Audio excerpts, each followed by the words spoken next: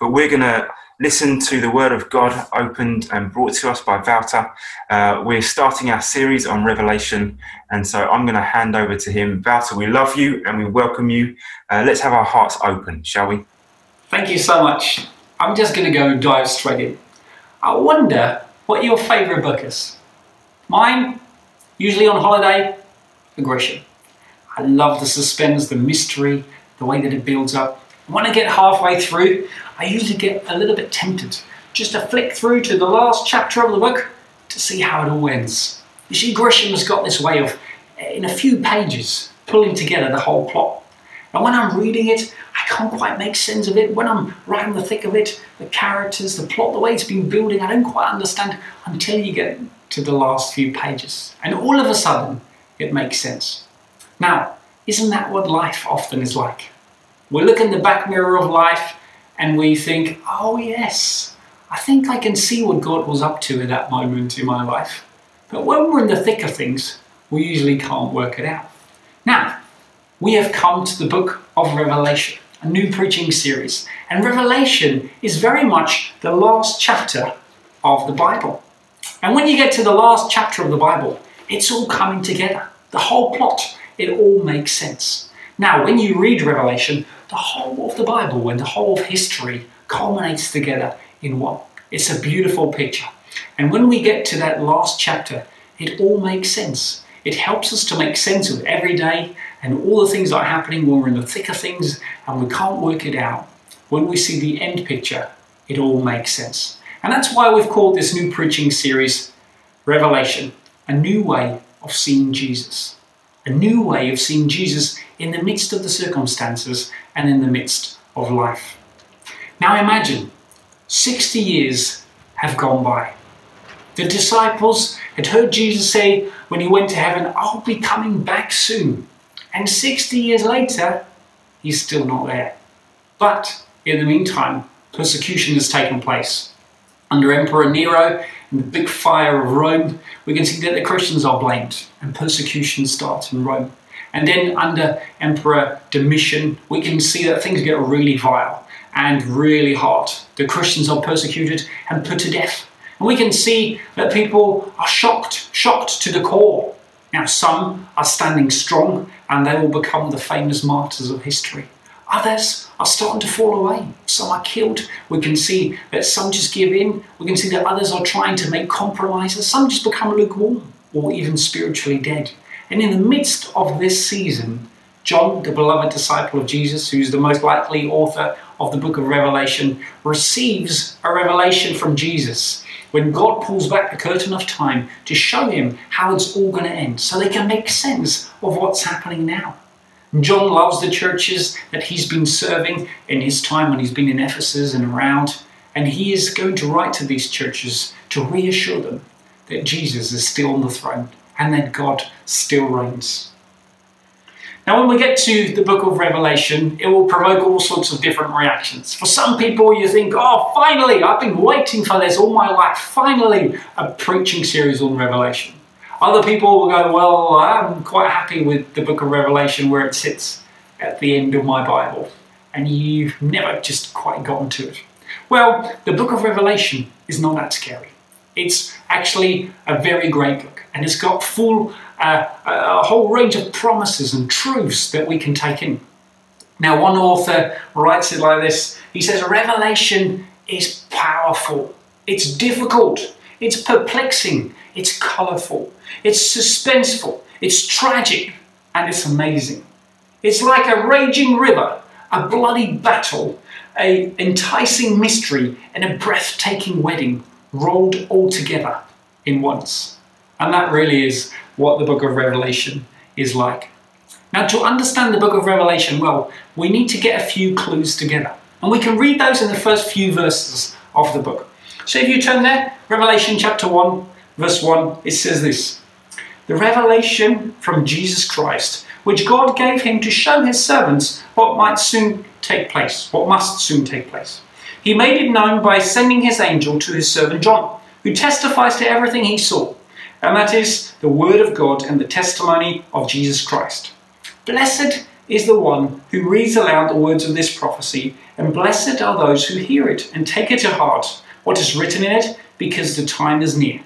And verse 4 says, from John to the 7 churches in the province of Asia. So what we can see here, that Revelation is first of all a letter from John to the 7 churches in Asia, the churches that he loves and he's been caring for before. And it's a letter written to a specific people from a specific author in a specific time. Therefore, to understand the book of Revelation, we need to understand a bit of the history, something I've explained to you a little bit earlier on. Now, what we can see, because it's a specific letter and written to specific people, it has a specific message to encourage them. And we can only understand what it has to say to us now when we understand what it had to say back then to the people who lived then. It can't mean something to us that it didn't mean to them. Therefore, we've got to be a little bit careful how we approach Revelation, a little bit humble to make sure that we read it in light of its original context. Now, the second thing is that the Revelation is not just a letter, it's a prophetic letter. And a prophetic letter means that it's writing about things to happen in the future so we can make sense of it. Now, it's not given to us so we can work out what the time map exactly is. It's written to us to be able to understand it and help us to shape our lives in the present. One commentator writes like this, he says, God gave us revelation not to tickle our fancy, but to strengthen our hearts. And that's very much so.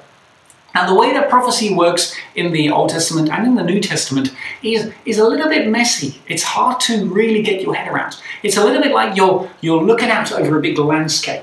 It's almost like you're looking out over a mountain range. And as you see it from a distance, you can't quite work out which mountain is closest by, which one is highest, which one is miles away, which one's a little bit closer by. You can't quite work it out. It's like the picture merges together in one. Now, this is very much true for prophecy in the Bible. It has lots of promises, lots of truths, but you can't always work out what's going to happen first, the order of things. It's not written that way. It helps us to see the whole picture. Now, the book of Revelation is also the final book of the Bible, and it's the final prophecy of the Bible. Therefore, we need to understand it in light of all the other prophecies in the Bible. We can see, for example, in the book of Daniel and Ezekiel and Zechariah, very much a similar language of what this prophecy is all about. John uses similar ideas and pictures, and therefore he's explaining how Jesus fulfills the pictures and the prophecies of the Old Testament. Now, when we read through, we can also see that Revelation is an apocalyptic, prophetic letter. Now, that's quite a mouthful, but apocalyptic means that it's written in a specific genre, in a specific way. It's full of symbols and slightly bizarre pictures. It's like a fantasy story, a bit like you enter into the world of Narnia or the Lord of the Rings. You enter into it, you see what's happening, and you take the message back to your own life and you apply it. So therefore, we've got to be a little bit careful how we interpret the symbols. Now, John often gives us clues about what different symbols means, but we mustn't go into all the details and work out all the little bits. We need to see it in light of the big picture. Now, before we dive in further, let me just give you a big picture of what Revelation is all about. We can read first about 7 letters to 7 different churches, different messages and challenges that Jesus has given to each of the churches. Then we can see 4 cycles of 7. First, we can see 7 seals. Then we can see 7 trumpets. Then we can see 7 signs, and then 7 bowls. And what these cycles of 7 do is they show us the whole history of time from when Jesus died to when he returns from 4 different angles. A bit like you would be watching a goal on television being replayed 4 times from different angles. We can make sense of it all and see how the whole history fits together through these lenses. Then we can see the final judgment. We can see that Jesus does away with sin for good. Then we can see the final victory where Jesus overcomes Satan and his demons forever. And then we can see the final city where God comes to live with his people and wipes away every tear from every eye. It's a wonderful picture. That will help us to understand where we start, right at the beginning. Now, rather than a full picture of everything that's going to happen and how it will all be okay, John receives a revelation of Jesus himself. And I love it. When we are in the midst and the thick of things, we need to first of all look to Jesus. I don't know about you, but coming back from holiday, I've been thrown into all sorts of challenges all at the same time. And it's so easy for me to try and look away from them, to look somewhere else, to just find a little bit of distraction, a bit of relief. And that's okay, but usually what happens when we distract ourselves, we come back to the same challenges and nothing's changed. The challenges are still there. It makes us anxious, so therefore we try to turn away from it again. But what happens when we lift our eyes to Jesus is that we turn away from the problems, like John turned away and he looked to Jesus. And at that moment, when we see Jesus for who he is, our perspective starts to change. When we look away and we look to Jesus, we find that our hearts are transformed. So when we look back at the challenges that we face, we look at it with different eyes. And that's why it's so important for us to regularly spend time to look to Jesus. At the start of each day, I try to spend time with Jesus, just to look away from things, not to get away from it, but to bring it to Jesus and to ask him to change my perspective. And when I look to Jesus and see his greatness, when I read in scripture about his glory, when I pray and hand these things to God, my perspective starts to change. I find an inner rest that changes me. And then when I come to lunchtime, I try to take some time just to, after a busy morning, give things back to God again. At the end of the day, I give all the things I haven't been able to do back to Jesus again. In the evening, when I go to bed, I seek Jesus to give again the day back to him. These cycles, these moments, these rhythms of life, to seek Jesus and to look to him really keep me afresh. Now, over this last season, I found it so easy to look to other things. And at times I had to come to Jesus and say, Jesus, I'm sorry, I've not been looking to you. And I want to draw fresh to you again. And perhaps you're in the thick of things too. Perhaps there's all sorts of things kicking off around you. Perhaps your work, your finances. This COVID season has been so challenging. So many different things thrown at us. It's very easy to feel fearful and just bombarded with challenges. I want to encourage you in this season. Look up to Jesus. Let him fill your heart and your mind. And I promise you that your perspective will be changed when you look back at things. Give your life into his hands. He wants to show you a picture of himself to help you through every day. The image that John sees of Jesus is so beautiful, so glorious. It's packed full of symbolism and truth. Let me just dig a few of them out. First of all, we can see that he turns around and sees one walking amongst the golden lampstands. That means Jesus walking amongst the churches. Now we can see he's like the Son of Man. Now, this is the picture that comes from the book of Daniel, where Jesus now is being shown that he's the fulfillment of that promise, the one who would come, who would bring all the kingdoms of the world to an end, who would reign forever. That person is Jesus, the Son of Man. He was born of man, but the Son of God. Then we can see that he's dressed in a robe reaching down to his feet with a golden sash around his chest. Jesus is our high priest. He represents us to God. He has died in our place, made the ultimate sacrifice, so the curtain has been torn in two and we can come freely into God's presence. We can see that he is the one who's got hair on his head, white like wool, as white as snow, and eyes were like blazing fire. This shows us another image from Daniel, from the Ancient of Days, that refers to God the Father. But we can see that the same power, divinity, and wisdom and purity that dwells in the Father dwells in Jesus. We can see that his feet were like bronze glowing in a furnace. He's strong and pure. His voice were like the sound of rushing waters. He is full of authority. In his right hand he held 7 stars, and coming out of his mouth was a sharp double-edged sword. He speaks truth and brings judgment for the things that are not right, the sins that fill this world. It says his face was like the sun shining in all its brilliance. He is like the presence of God himself. And this is so beautiful. Now, one of the images I would like to highlight, just to help us to understand what Jesus is like. We see this beautiful picture of Jesus in all his glory and splendor, and it says that he walks among the lampstands and holds the golden stars in his hands. Now, this is symbolism that John explains later on in the chapter, but the lampstands are the churches and the stars are the angels of the 7 churches. And this is Jesus portrayed as the one who walks among the churches and who holds the angels that represent the churches in his hands. And this means that Jesus is with us right now. Jesus walks amongst the churches. His presence is with the churches. They are not alone.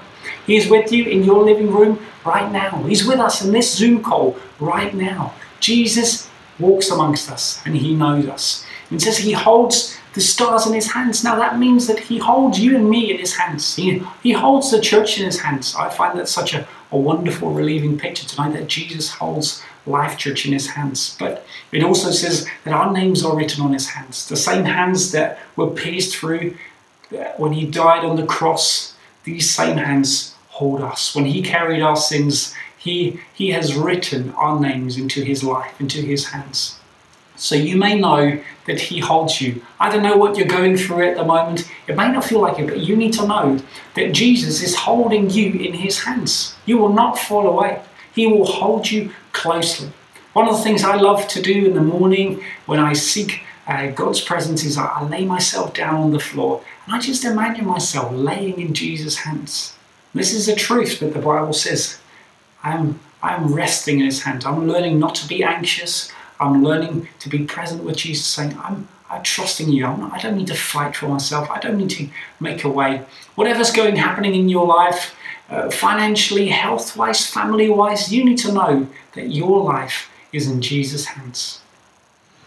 When John sees Jesus, he is just terrified. He falls down and says, he fell down as though dead.